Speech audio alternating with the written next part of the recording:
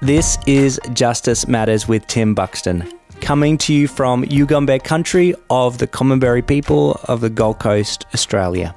I'm your host, Tim, where my sole aim is to share conversations I get to have with inspiring people doing remarkable work to create a world where we all belong.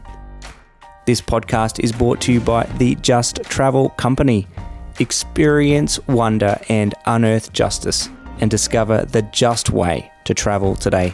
Visit just-travel.co. Without further ado, here's our guest for this episode of Justice Matters. Tabea, hello. In sunny Tel Aviv, how are you? Good. Yeah, it is a sunny day. We get a lot of rain in winter, actually, but today's very sunny. Oh, well, it's sunny here and it's summer in Australia, so... and we usually get a lot of rain actually in summer. We're kind of like that subtropical climate, but we're back on there. We've caught up with each other again. So I can't wait to kind of redo this interview with you. Unfortunately, the last time we chatted, thanks to yours truly, myself, I kind of let the team down. I was sick as a dog, and we had lots of technical issues and difficulties, but fingers crossed, we're going to get through this, and we're going to be able to share your story, and your husband and your family's story.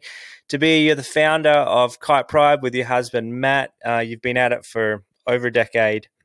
It's exciting to see how it's grown and the impact you're having, providing meaningful work and employment for those that have been part of the underground sex industry and other aspects of forced slavery in Tel Aviv. I'd love for you to tell, that's just like an incredible business to start with. Tell us a bit about Kitepride, what it does, how it impacts not only the people's lives, but the planet. It's such an all-round incredible business, but also where it all began for you. It's a fascinating story, and to be your friend, to know you and have seen the work firsthand, I'm just so excited that you get to share with us about it. Yeah, I'm excited to share too, and it's always an honor to share our journey and just get other people fired up to do something to make this world a better place. And I always say, in order to eradicate injustice, you actually have to own it. You really have to make it your own. You have to look it in the face. If you hear statistics, numbers, see the crowds, you kind of tend to look the other way or feel overwhelmed because you think, I can't do anything anyway. But when you actually look into somebody's eyes and come face to face with the victim of that injustice that you're just facing in that moment, it can look very different for everyone. For me, it was looking a human trafficked victim straight in the eye and hearing her story and then just really saying, hey, I can't forget that woman's face. I can't forget her eyes. I can't forget her misery. I can't believe what I heard. And then I'm the type of person who I love being in the trenches. And so I went into brothels and I spent more time just trying to find out the stories of these people. I went in as a massage therapist, and the stories I heard were unbelievable. And all of this led to the final step that we're actually doing now. We've got a social business. We're creating employment for these people who actually make it out, was because of different people, but it was just this one phrase that stuck with me. We don't need pity, we need jobs. And, who's giving these people jobs? Who's giving these people with pretty much nothing to write in their CV but prostitution, right. And with all the background and all the trauma that they come with, it's very, very difficult to give these people jobs. I mean, I see it today. We face it today, every day. But when you see the person and see their potential and don't label them, a lot is possible. And so now we're on that journey of refining our whole business model. We refine it every year. It doesn't look the same as when it first started. What stayed the same was we take old and discarded and broken material, and we turn it into something new and beautiful. So it's a bit like the lives of our people. We give them a second chance. We take their broken lives, their lives that have been discarded, and we take them and we see them and we give them opportunities and we give them jobs, and we also job place them in other companies. That's another project that we're on. So it's really about taking the broken and turning it into something new and beautiful. Tabea, like, there is probably 10 things that you said then that I'm like, oh, we got to talk about that.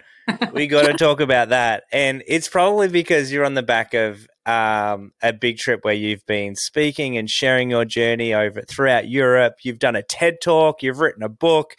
But what I loved is that you said, I love to be in the trenches and I love to come face to face and make something personal, that which can so often be quite abstract. I loved how you said we listened to what they said they needed. And so often we can jump in the water with them to try and rescue them because we see them flailing around and we want to help. But I loved how you and your husband and your family, you've got 3 amazing kids that we can talk about, your journey of life in a new country, because you're from Switzerland originally, Swiss in Israel. I'm sure, there's another book to write about that. But you listened and you said, well, how can we have the greatest impact on their lives? You didn't just want to help 1 or 2. You really thought, how can we do something? And it's not only these women and trans and other, all sorts of beautiful people, that we all come in beautiful shapes and sizes, and all that, those of us in this world of ours that you're serving and helping. But you are, you're also doing good with the planet. Like you're taking, upcycling material. I mean, how did you even land on that? Like what, did it just fall on you one day? Like, hey, this is how we're going to do it. We've listened. They need employment. I'm sure there was a journey to discovering, hey, this is how we're going to do that, and let's make this a profitable, meaningful business as well.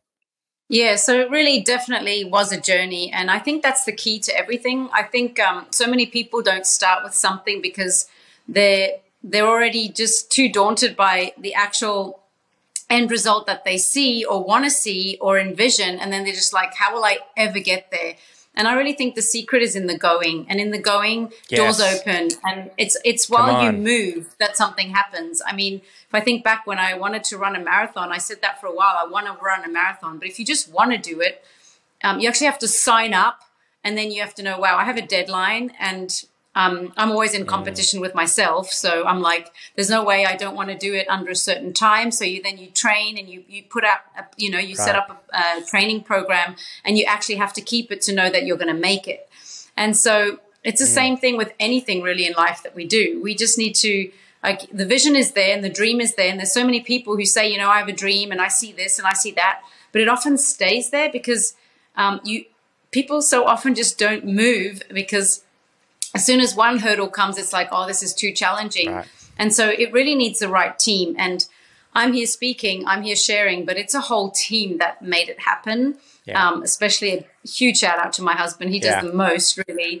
And he came on board. I had the dream and the vision and I saw it, but he saw it with me and he made it happen. And just going back to really doing what the need, or really filling that actual need. It's another super key point where so often there are so many well-meant organizations just thinking that they're bringing a solution, but it's not actually what people really need. Yeah. So another key, I think, to our success is really that we asked questions. We wanted to know where can we actually fill the gap, because there are so many things that you can get involved with, especially helping human trafficking victims. I mean, you need people who actually see them on the streets. You need people who bring them into shelters. You need legal advice. You need, task forces in the police force, you need, like, it needs every single person in a chain of events.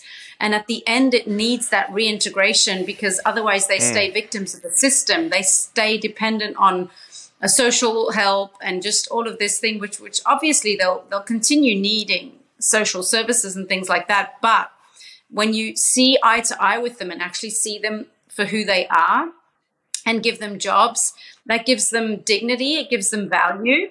And so back to the whole idea, again, we just wanted to create a business that made something really cool that people want to buy, because I also know a lot of organizations who well-meaningly, you know, they make things, little gadgets and stuff, and then people kind of buy them out of pity. Again, we don't need pity. We need people who will think these products are so cool, we actually want that bag. And at the same time, they know that they're empowering a life, because it's more than just a bag. It's actually empowering a life. It's saving a life. It's giving a job. It's giving opportunity. It's empowerment. So it's really a win-win, plus the whole environmental aspect of it, taking kite surfing sails, yacht sails, parachutes. We've added lots of different, very, very robust material that is super long, enduring, and very strong. Wetsuits, and it just goes to landfill, and it's really something that does not, it really, really just fills landfill. It doesn't, it takes, I just forgot the word, till it really just, deteriorates, disintegrates, whatever the word is. Exactly. It just takes forever. So, and the idea, again, I was telling the listeners before, so it's really not just me, it's talking about an idea, it's having other people come on board. And so the actual final idea of making bags out of kite surfing sails came from a friend, Rebecca. She was a very avid kite surfer and designer and seamstress, and she used to fix kites for different kite surf centers. And whenever she couldn't fix kites, she'd turn them into bags. And then an idea was born, and she birthed a name, and she wanted to actually get it up and running. But then she heard about us, and she was like, you know what? I can't actually really make this happen. Right. And it's not my whole focus. It's something that I thought of, also inspired by other people, but I just want to hand it over. So she actually handed over the name and the label to us. And we then took it to the next level of really turning it into not only a business, but a social-minded business that actually exists more for the cause than for the actual product, but then both working together and going hand in hand. They both feed into each other, right? They kind of... Yeah, exactly. How cool is that? We got that awesome little inside scoop that there was another player that just said, hey, look, I'm going to let go of this idea of mine, and I'm going to let it sail in like a little paper boat that you create, and you just let it sail down the river. You know, she didn't hold on to it. She thought, well, let's see what this becomes. And you guys stumbled on that little paper boat down the stream and made it into something so powerful. And the reason why I kind of flashed before, because I realized I've got I've got several of your Kitepride bags. This is my laptop bag I take with me everywhere. I just shove my laptop in it when I get off and go places. And obviously super cool, super trendy. But I love, circling back to what you said, it started by just starting by saying, all right, we're going to give this a crack. It's like when you make pancakes, right? The first pancake's always terrible. But by the time you get to the second and the third, you've finally nailed it. The temperature of the pan is at the right spot. You've got it all going. And if you give up after that first, let's just be honest, disgusting pancake you've just kind of made. Whoever gets it right the first time, I don't know. I know I don't. But if you gave up after that first one, you'd never exist. But didn't you also start with some other idea about like pallets and things like that as well? Yeah, exactly. So we actually started with discarded pallets, like Euro shipping pallets. It was a trend in Europe, and so we kind of followed that trend in Israel, because there's a lot of outdoor crossover seating and cafes and things, and there's a lot of things that are just left on the sidewalk. And we had to build our own furniture for our apartment that we moved into that was pretty empty.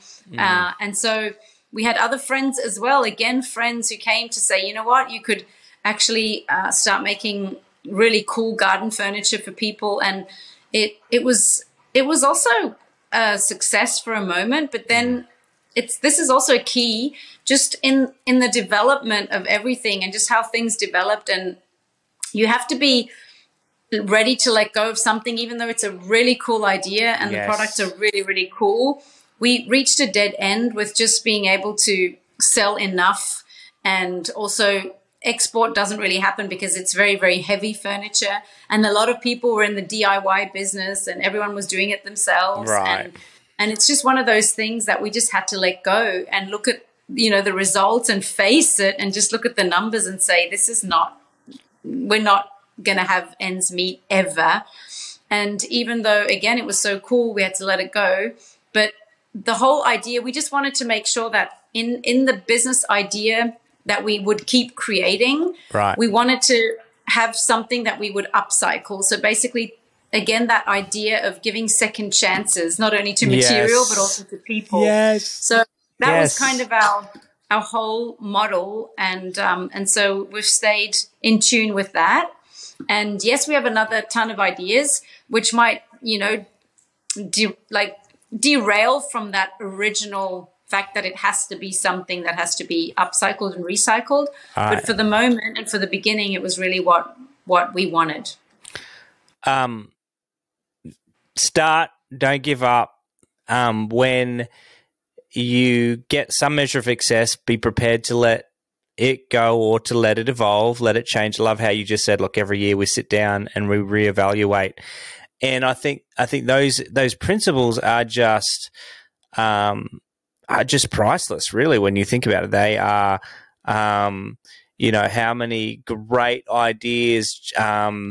It's like the person digging gold, right? He's digging for gold, and he's been digging for ages, and he gives up right before he finally finds that treasure. And there can be, like you said, there's times when you got to face the music. Hey, look, whichever way we look at this isn't working. But it didn't mean you gave up altogether. It means you just kind of did a little shift and changed what you did. I think you've got so many cool products, and people can kind of read a bit about, jump onto Kitepride. We'll have it in the show notes where they can learn a bit about that. Tell us a bit about the lives of the people you're impacting. I mean, that's got to be the hard, probably one of the more harder parts of your work. I mean, producing a product, one thing that's profitable is one thing. I think working with people that, for them, this could be their first job outside of, or employment outside of a life on the streets, or a life that they've otherwise, wouldn't be proud of if you ask them of what they're doing, and suddenly you're giving them something meaningful, something empowering. But I'm sure it can be challenging too, managing the people side and how to integrate them back into society. Tell us a bit about what that's like.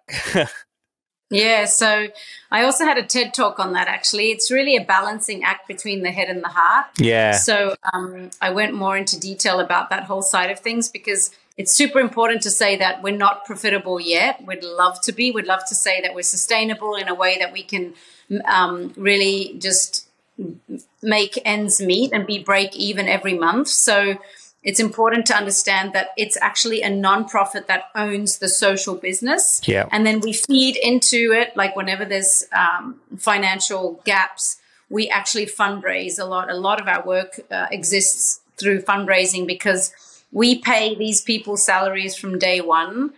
We make sure that they actually have something to, like, if we don't pay them, they'll obviously have to try and find other jobs, which won't work. And they take some time to really get into, understand the production spaces, manufacturing, sewing, design. Again, we take all this old and broken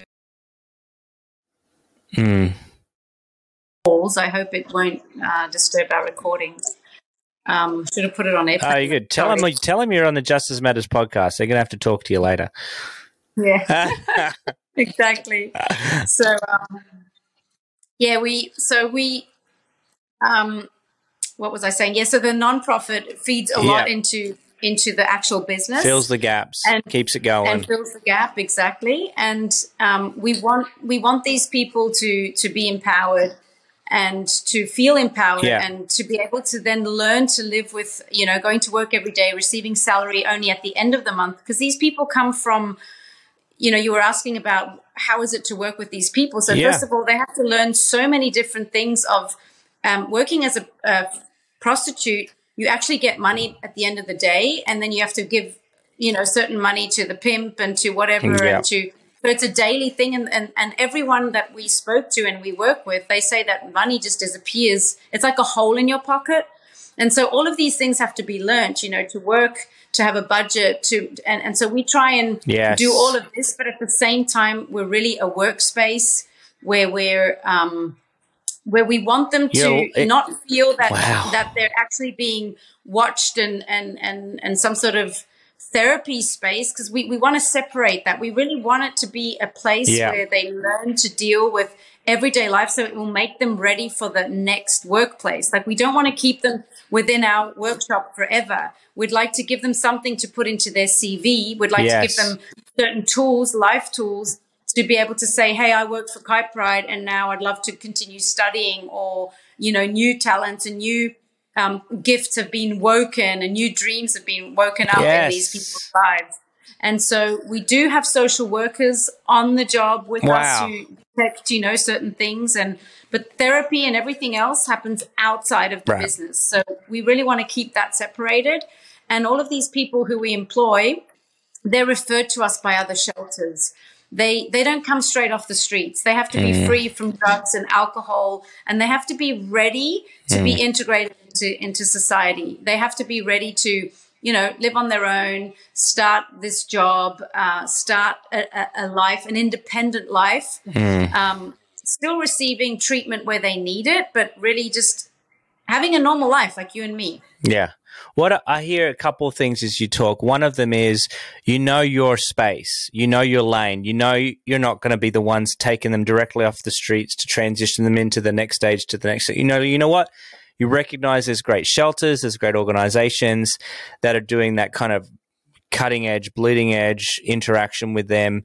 And then that you trust them in the process to refer to those that will be ready and hopefully successful in employment with you. The other thing is the high value you place on them as individuals. You're not willing to sacrifice the salary that they get or the pay that they get. You're not going to bring it down because of their past or their background. You're valuing them, and so you're going to do whatever it takes. You're going to fundraise. You're going to fill the gaps. You're prepared to do whatever it takes to sustain that value and importance that you have. And then you surround them with people that are going to help them succeed. There's so many great things I'm hearing you say. Sorry to repeat it to those of you who probably already got that, but I think just that value, that of premium that you place on the people's lives is it's just phenomenal. And I know it comes from who you are as people. It comes from leadership. It comes from you and Matt. Let's chat a bit about that. Let's chat a bit about your family, your background. You talked about being a masseuse in the past, but you've had quite an upbringing and a life before you met your husband, before you had these three amazing kids of yours. I have a sneaking suspicion that this passion of yours, this effervescence of life, didn't just it came from somewhere deep in your childhood growing up. Am I right? Am I onto something here? Yeah, absolutely. So I actually grew up in Papua New Guinea, which is where my Aussie twang comes from. Come on. You still know Pidgin English? Yeah, absolutely. Oh, gosh. It's a bit rusty now, though, because obviously I don't speak it. Of course. It's really a language that you only speak in that country. But the first 16 years of my life, I grew up in Papua New Guinea. My Amazing. parents were missionaries there, and they built a lot of very incredible things. It was a very holistic mission. It was not just, spreading the gospel. The Bible. Yeah. It was really all about really helping and taking whatever was local and turning it again into sustainable things.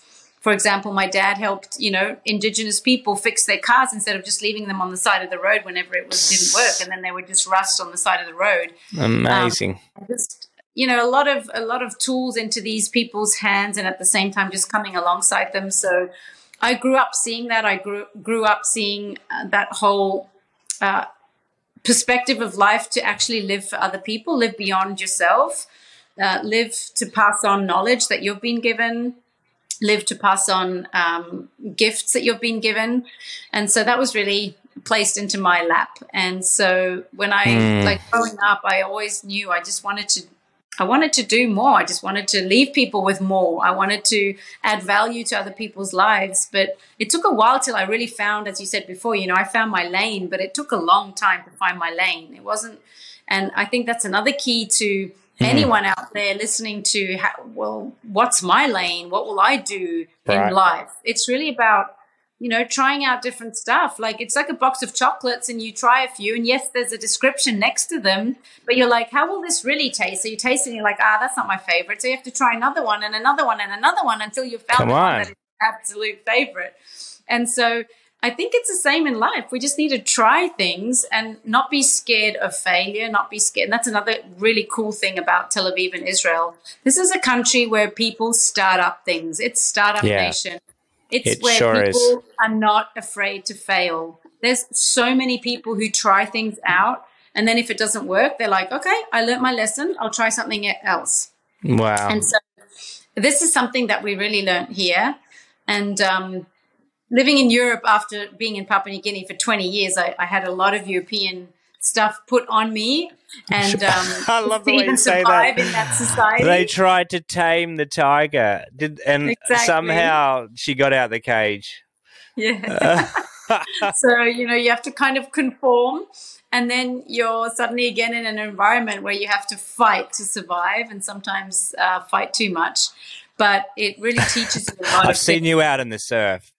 Yeah. You don't let anyone take your wave. No.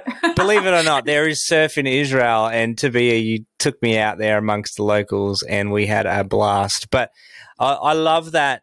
I love that kind of, I'm going to wrestle with this. I'm not giving up. I'm not backing down. Some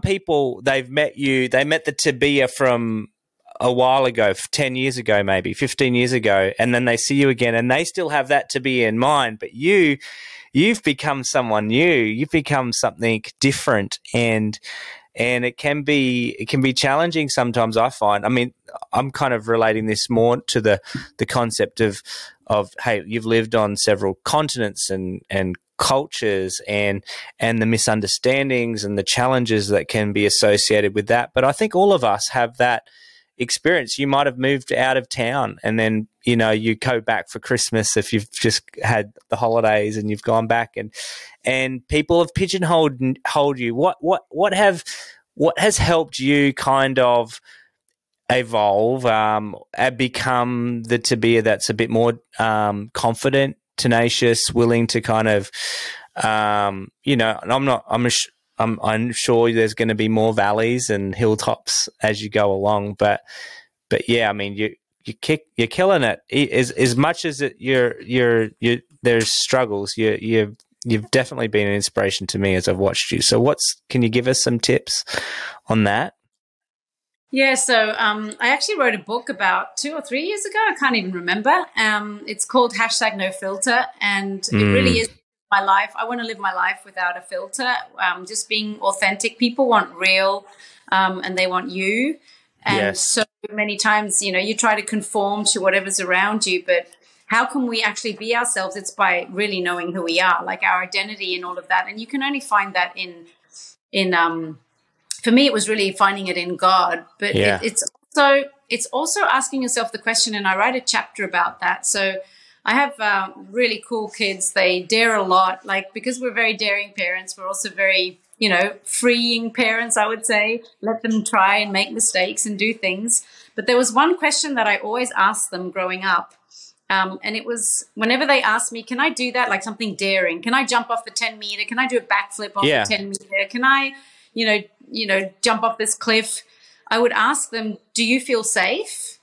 And it's kind of like that question asking back to self-reflect. Like sometimes we want to hear a yes or a no. We want somebody to say no. We might want to dare something. And then it's like, I just want this person to say, no, you can't do that. And then, oh yeah, I know I can't do that. But if somebody actually asks you, do you feel safe or do you feel good doing that? Then it's confident that you can do it well. Yeah. Turning it back to you saying, okay, wow, what do I need that I will feel safe doing it? For example, the backflip off the 10 meter, my son, he was doing that. And who am I as his mum to judge if he really can do it or not? Because he was a gymnast, so he's very good at flipping. Of course, he hadn't done it from a 10 meter, but I just knew in that moment, who am I to tell him what to do and what he can't and can do? So I asked him that question, and he just kept going up, and he kept going up, and he kept going up, and he kind of like I could tell that he was picturing himself doing like all the movements, but he always ended up just jumping straight. And after about 5-6 times, he went up, and then the actual lifeguard there counted down. I could just hear the lifeguard count down. 3, 2, 1, go. And I saw him backflip. And afterwards I went up to him. Off the 10 meter? Yeah. And my God. I wouldn't even jump off the 10 meter, let alone backflip. So I went up to him and I said, how did you suddenly have the courage to do it? And he said, it was just the actual confidence that I built up in myself. Just he kept going and he kept envisioning it and just picturing himself doing it. And at the same time, the lifeguard was watching him jump in general. And he just said, wow, you look like a gymnast. So at one point, Liren asked him, do you think I can do it? And he was like, I believe in you. I think you can do it. And then he said, I count down for you. And so, and that's what he needed. He needed that last, not push, but as in like confidence of somebody's believing in him and counting down 3, 2, 1. And I think we all need these kind of people in our lives to be able to do daring things. We need people who have our backs. We need people who will count down for us and see the potential in us and say, hey, I think you can do it. And at the same time, we also need to know our limits. And I mean, I'm one who really, really self-reflects all the time. And I know my limits. I know what I can do and what I can't do. And then you need a team. And, there's such a well-known saying, birds fly in flocks and eagles fly alone. But there's also the saying of, if you want to go fast, go alone. If you want to go far, go together. Go together. And so it's really those. It's the whole fact of, okay, an eagle flies alone. Why? Because obviously he also, if you study an eagle, he wages the storms. He does his whole identity work. He knows who he is and all of that. And then it's paired with, do I want to go fast or do I want to go far? And in the whole thing of the eagle goes far as well. But at the same time, it's really the flocks that immigrate. I don't think an eagle, can emigrate for thousands of miles. Yeah, that's what I mean. So it is that whole togetherness of that whole flock, and they always take turns going to the front. And I think that's a thing that we do pretty well in our organization. We give a lot of responsibility to our fellow team members. They have a lot of say in our organization. And there's also times where somebody, if you just look at a hierarchy, they might be something not lower, but you know what I mean? There's a hierarchy in every business. But there's a time when maybe the person in the design area will be saying, hey, we need to be doing these bags because that is what, people are asking for at the moment. So it'll be that whole concept of the bird will fly at the front and then the others will follow. And then there's that movement of just really creating a going far together kind of thing. And I think it really pretty much sums it up how we do life and how we try and lead our organization. This episode is brought to you by the Just Travel Company, your socially responsible travel concierge. Just Travel is the best kept secret in culturally immersive and justice-oriented adventures. Allow Just Travel to take the hassle out of your next trip and experience wonder and unearth justice. Discover the just way to travel today. Simply head on over to just-travel.co to learn more and book your next adventure, like our flagship Israel-Istanbul trip launching out in mid-July 2023. Yeah, so good. It's very it's a lot more difficult to build a team and to create a team. It's a lot easier, I think, just to be solo and you don't really have to work, work in tangent with other people. And then you add someone to the mix, there's always potential for difference of opinions.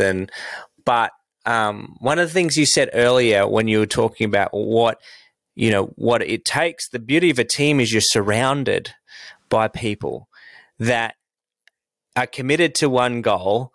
And whilst there might be differences of opinion, you're going to encourage each other. You're not there to hold each other back. You're not whispering over their shoulder, hey, you should do this because you want their job. You're whispering over their shoulder, I think we should try this because you want to improve and help them. And I think when you build that culture in your organization where there's trust amongst each other, that everyone's got each other's back, that there's always going to be that element. And the other thing, so you talked about, what made you who you are is people in your life that's championed you, that supported you. Obviously, it started with your parents. It started with, obviously, Matt, who's like your biggest champion and hero, and you're doing that with your kids. And so that's an awesome thing.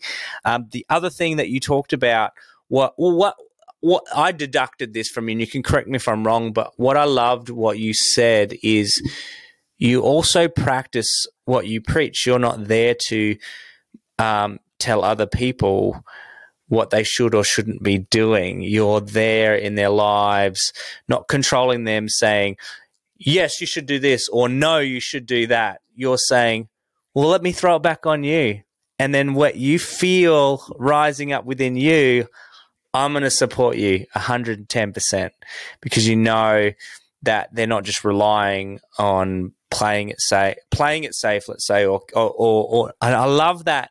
I love that approach to the way you serve and the way, obviously, you lead your family and kids, but those around you. So, man, whoever's listened to them is getting this episode is getting some gold nuggets from you, Tabea. Yeah. You got any thoughts? It sounds like you're about to say something. Yeah, I was just thinking about the whole fact of just the points that I kind of talk about also in the chapter in my book. Do you feel safe? It's really about, again, as I said, like you need to know your limits. You need to know how far you yourself can go, and then what actually makes you feel unsafe before you do it. Like, is it, okay, I'm scared that the money won't last, or I'm scared of, find the right people, or we'll be making bags, but nobody will buy them, or just like the cool thing about that whole question. And then I have like sub points that I explain in the book. I won't go into it. People can buy the book if they want to, but it's really about, once you know, there's a lot of people who might not really know their limits. So that's also why they that's probably don't me. even start. But it's just like when you run a race, it's a bit like a marathon. People say, am I really a marathon runner? And you're like, well, you won't know until you go. You won't know until you actually run a marathon. Like, what body type am I more? And if you're training for the actual event and at 20 Ks, you're already like, there is no way. Like, my body doesn't seem to be able to do it. You can just say, okay, fine. Nobody has to judge me for that. Like, my son wouldn't have judged me for not doing a backflip off the 10 meter because I know my limits. I honestly can't do it. I was never a gymnast. Of course I could do it, but I don't even want to do it. So, yeah. And then, and can't believe you haven't done a backflip off a 10-foot. You've just come down so much in my high respects of you. I can't believe it. Yeah, right. Yeah. So, and then another point, like, of feeling safe is really know who's with you. I think that's another such a, you also just talked about it as you just elaborated what I spoke on.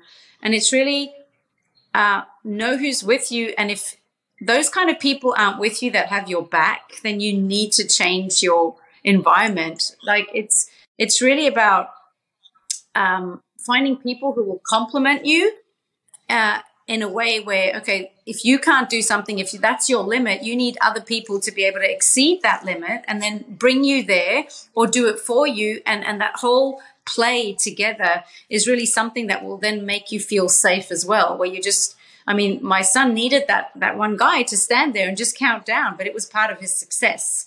And then it's not about judging what was better, but it's about, wow, because of that, it led to the success. And so there's so many points within the do you feel safe thing that I love talking about and exploring, because it's really also about knowing who's with you and then discerning who are your real people and who's your tribe and who's going to actually get you there. And so that's another really important thing to work on. Oh my gosh. I mean, I'm sure everybody that's listening is reflecting on themselves and asking, well, who do I have in my corner? Who's there for me, championing me on? Who's going to help me get there? And as I reflect and think about that, I'm probably someone that doesn't know their limits and probably need people that, hey, Tim, you're kind of overextending yourself a little bit here. Great idea. But I guess the worst thing someone could say to me, though, and this is me being a bit vulnerable, is when I'm sharing an idea or sharing something, because I've always just got something that's exciting to share with somebody, is the worst thing someone can say is, without fully listening to me or asking questions or being curious about where I'm coming from, is to point out all the reasons why they don't think it's a good idea. It can be the worst thing you can do to me. It'll almost, even if they're right and it's a bad idea, them telling me all the reasons why not will fuel me to be like, well, here's how I'm going to prove you wrong. And I'll kill myself proving you wrong. There's that pride that rises up within me that, that will end up being the downfall. But again, when you're surrounded by people who say, oh, that's a fascinating idea, tell me more about it. Where did that come from, right? Like that idea of, I'm going to nurture this. I've heard it called that in like business brainstorming, and we did a bunch of it with, you met Jeremy, who's on my board with You Belong, and he did these sessions with us where we'd just brainstorm as a group, and it's called greenhousing. Things grow when in a greenhouse, right? And what's one of the most powerful ingredients in a greenhouse? Obviously, you can have the greenhouse, but if you don't have sun, nothing's going to grow within that greenhouse. Sun is the most important element that you have impacting the growth of those plants. And so the sun stands for suppress. The first thing you should do when you share an idea in a brainstorming is everyone else needs to suppress all their opinions about how bad that idea is. If you've ever sat down and someone's like, it might be the most outlandish idea, and you're like, seen it before, blah, blah, blah. You blurt out again against it. No, suppress all of those thoughts rising up you. Stop them at the thing. The next thing is understand. So you've got to seek to understand where that person's coming from. Right? I'm going to ask questions. So tell me more about that idea, or tell me where did that come from? Ask questions so that you can understand really what they're saying. And then the third thing is nurture. Nurture that idea. Let's see. It might be a really crazy idea. Let's go as far as we can go with that idea. And let's just go on the rabbit trail for a minute, on the roller coaster of this idea.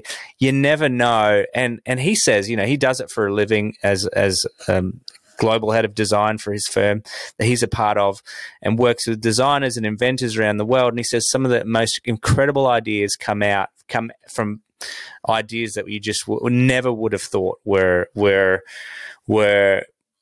when they were first floated, were going to be anything.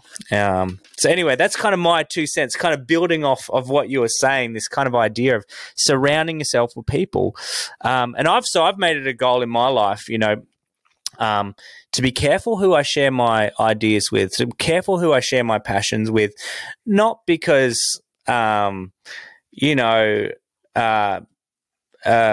don't want to hear criticism or negative feedback, but I know myself enough to know I need, I need to protect myself from acting out of spite and trying to prove people wrong just because I've heard, like, nah, that's a dumb idea. Anyways, I'll stop talking. It's so important to really have those people, and as you said, like, to know who they are, because I mean, we've had that too. I've had outrageous ideas, and then people might smile because they know I'm the pioneer type person. Yeah. I would say actually Kitepride and Global Act would not exist anymore if it were just for me, because I'm the type of person who, that's a great idea, let's do it, and then I'll neglect it and move on to the next one. And so it really does take that whole herd of people to come on board to then actually follow through with it, because ideas are great, but they need to be followed through. And then there also have to be certain, there's a price to pay. And if we'd all be pioneers, it would just be one chaotic place on this earth, because everyone has too many ideas. And also you talked about it before, about the asking questions. It's something so important, where I just find that there are a lot of social movements and different, organizations that exist. And I'm not pointing fingers. I don't know one that I'm just, talking about now but it's just that oftentimes they're well meant and we think we're helping. And I'm really speaking for myself now, because I had this, it was actually quite crazy when I went into the brothels as a massage therapist. I only meant well, like I meant so well by telling the girls there and the men and whoever was there working, I would just say, you don't have to pay me. I'm coming for free. Like, this is just a gift to you guys. And I meant it so well. And then one of the girls had the courage to stand up to me and say, you are looking down on me by coming in that way to say that I can come to you for free, because you are a professional massage therapist and every single client that comes to you has to pay you money. Why would I not have to pay you money? That's because I'm a poor prostitute who needs help, who needs pity. And you're telling me that you're giving me this as a gift, like you're looking down on me. You are not meeting me at eye level. And I was so shocked, but at the same time, truth hurts. But she taught me such a valuable lesson. And from that moment on, I went with a completely different approach. I would ask people and I would say, normally I take, $50 for an hour. I'm just saying anything. And then, you can pay me now, you can pay me later.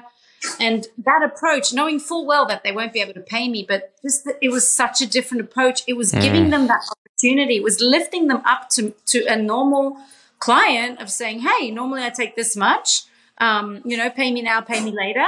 And I mean, somebody rarely paid me. This one girl then actually did pay me like twice.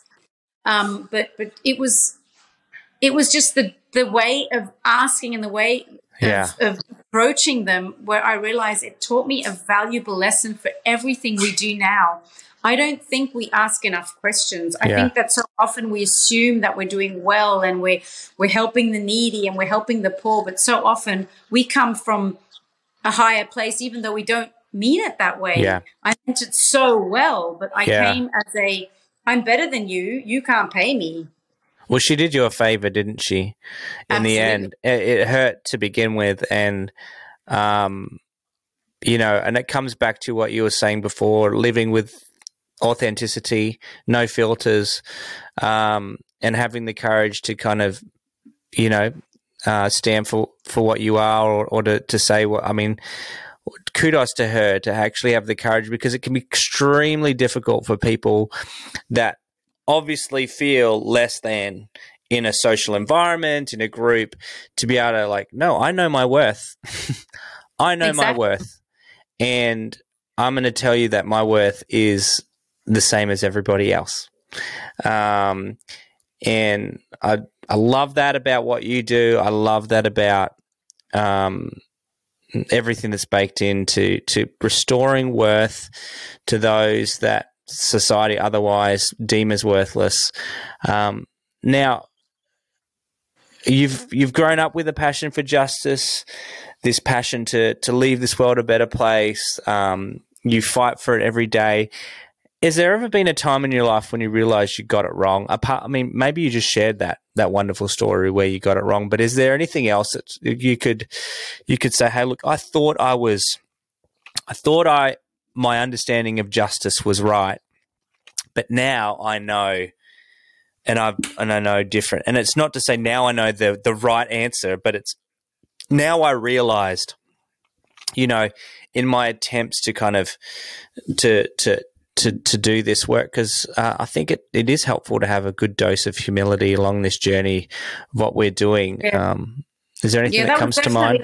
That was definitely one of those moments where it really hit me, where, again, so often, especially also growing up as a Christian, just being taught, to care for the needy and just to be social and to offer this. And then there's food banks and there's this and that, and you can go and volunteer.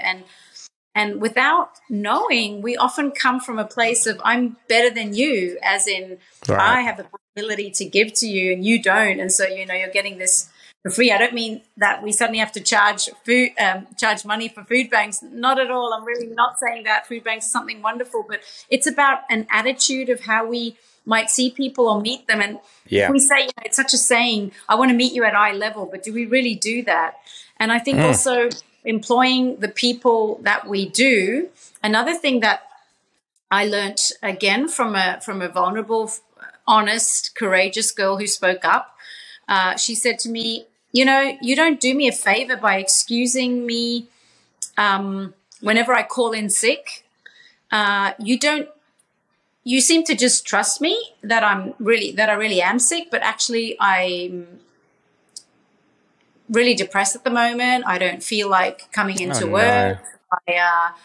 I'm thinking of going back to prostitution even because it's too hard. The pain is too big or whatever. But we would and we would oftentimes excuse their behavior because thinking again, but they're coming from a place of, of brokenness. And again, I would devalue them. Like she said, you made me feel less than, because she said, I know that like if the head designer or the head seamstress would call in sick, obviously, you wouldn't ask, well, how are you really feeling, whatever. And you wouldn't go check on that person as in go and control or check, But at the same time, the many times that she called in sick and often just said, I'm not coming to work, I'm not coming to work, I'm not coming to work, would give them chance after chance after chance. And she said, I want the same boundaries. I want the same limits. Man. I want the same conditions in my work contract as everyone else. Otherwise, I am the poor girl again that you just have given a chance to. You're reinforcing my victim status, right? You're reinforcing the fact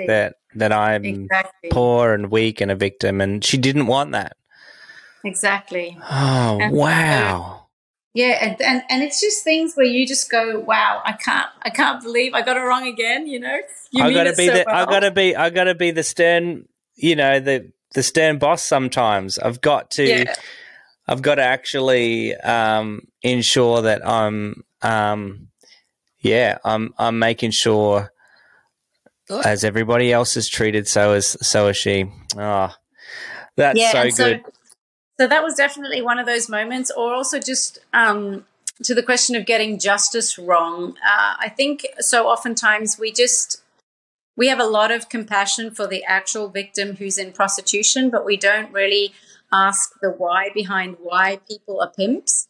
And so when I met a pimp, there you go. Story, I just realized he was just as much a victim of life circumstances as the one that he then abused and misused and used as a product, because his whole life he was also mistreated and he wanted to get even with mankind, and he wanted to have some control and some power over people because he himself had been abused as a kid or whatever, and then he got into the wrong circles.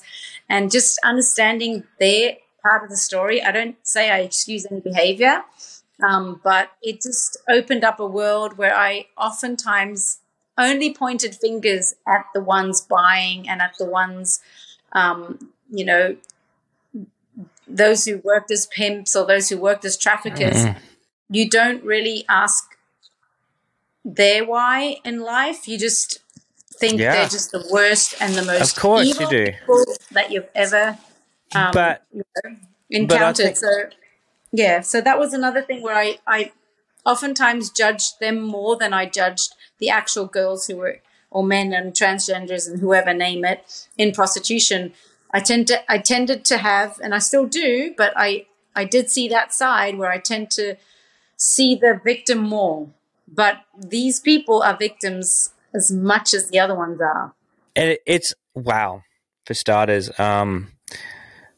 What I even heard you say is this person, this kid, this pimp that grew up was obviously abused to some extent and taken advantage of in a system. Well, that's the only system they knew. They didn't know any other system, and so they thought, well, I don't want to be the abused one anymore. How do I rise to the top of the pile? And Exactly. all they were doing were trying to protect themselves and trying to be in self-preservation, right? Which we all would do to one extent. And I love that justice is more about it's more than just the individual, which it is. It's like this back and forth, but it's also the system that they're all victims of, everyone part of it. And so I think that's so important that you're providing a way to kind of address the system as well as serve the individual. You're providing a new means of honest hard work and employment, satisfaction, and giving them, I love the way that you're not, this isn't going to be your job for the rest of your life. This is just a stepping stone for whatever you want to be and do. And I can't wait to see what Kitepride becomes as well. I can't wait to see what you and Matt get up to in the future, because as much as Kitepride is your baby, I'm sure there are incredible other adventures and dreams and ideas that you guys will continue to create together. How can people kind of follow you, learn about? You've got your TED Talk. What's the title of the TED Talk again? The balancing act between the head and the heart. Balancing act between the head and the heart.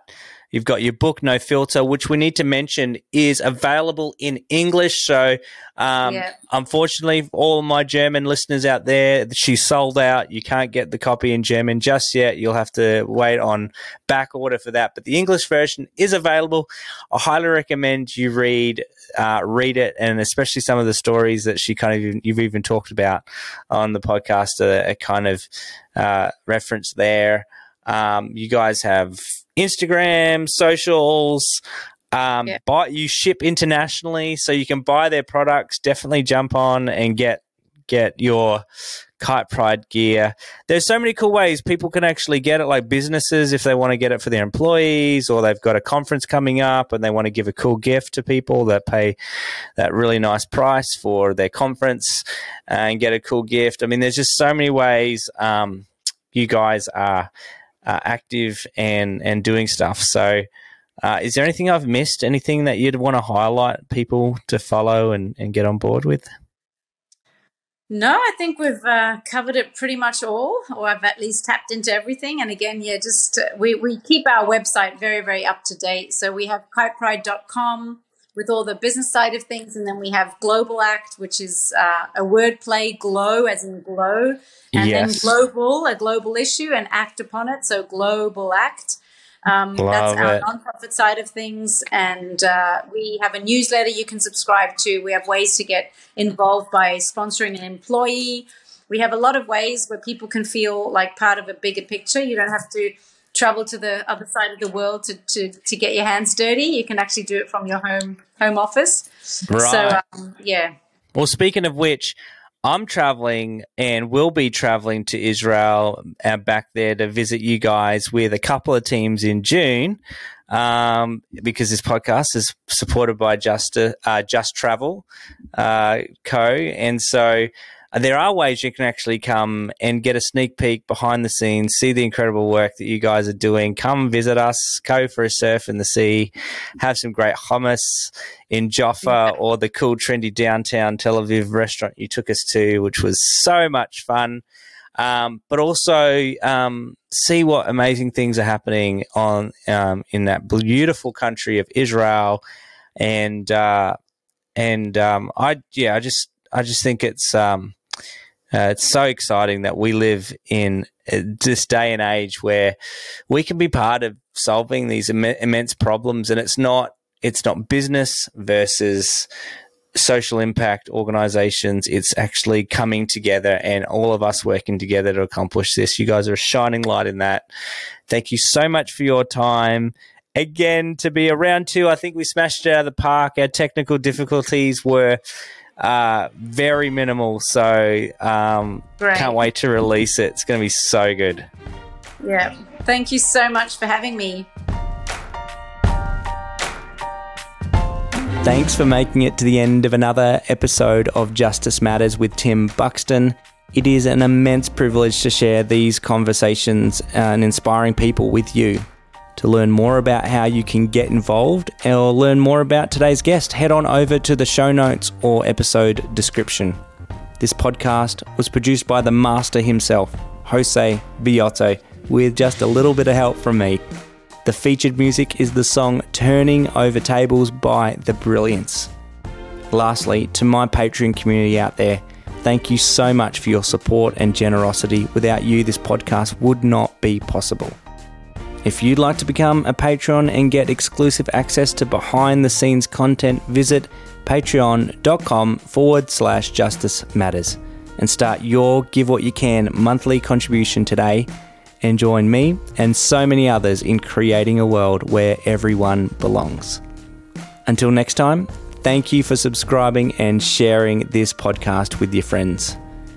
Justice Matters with Tim Buxton acknowledges and pays respect to the past, present and future traditional custodians and elders of this nation, now known as Australia, and the continuation of cultural, spiritual and educational practices of Aboriginal and Torres Strait Islander peoples.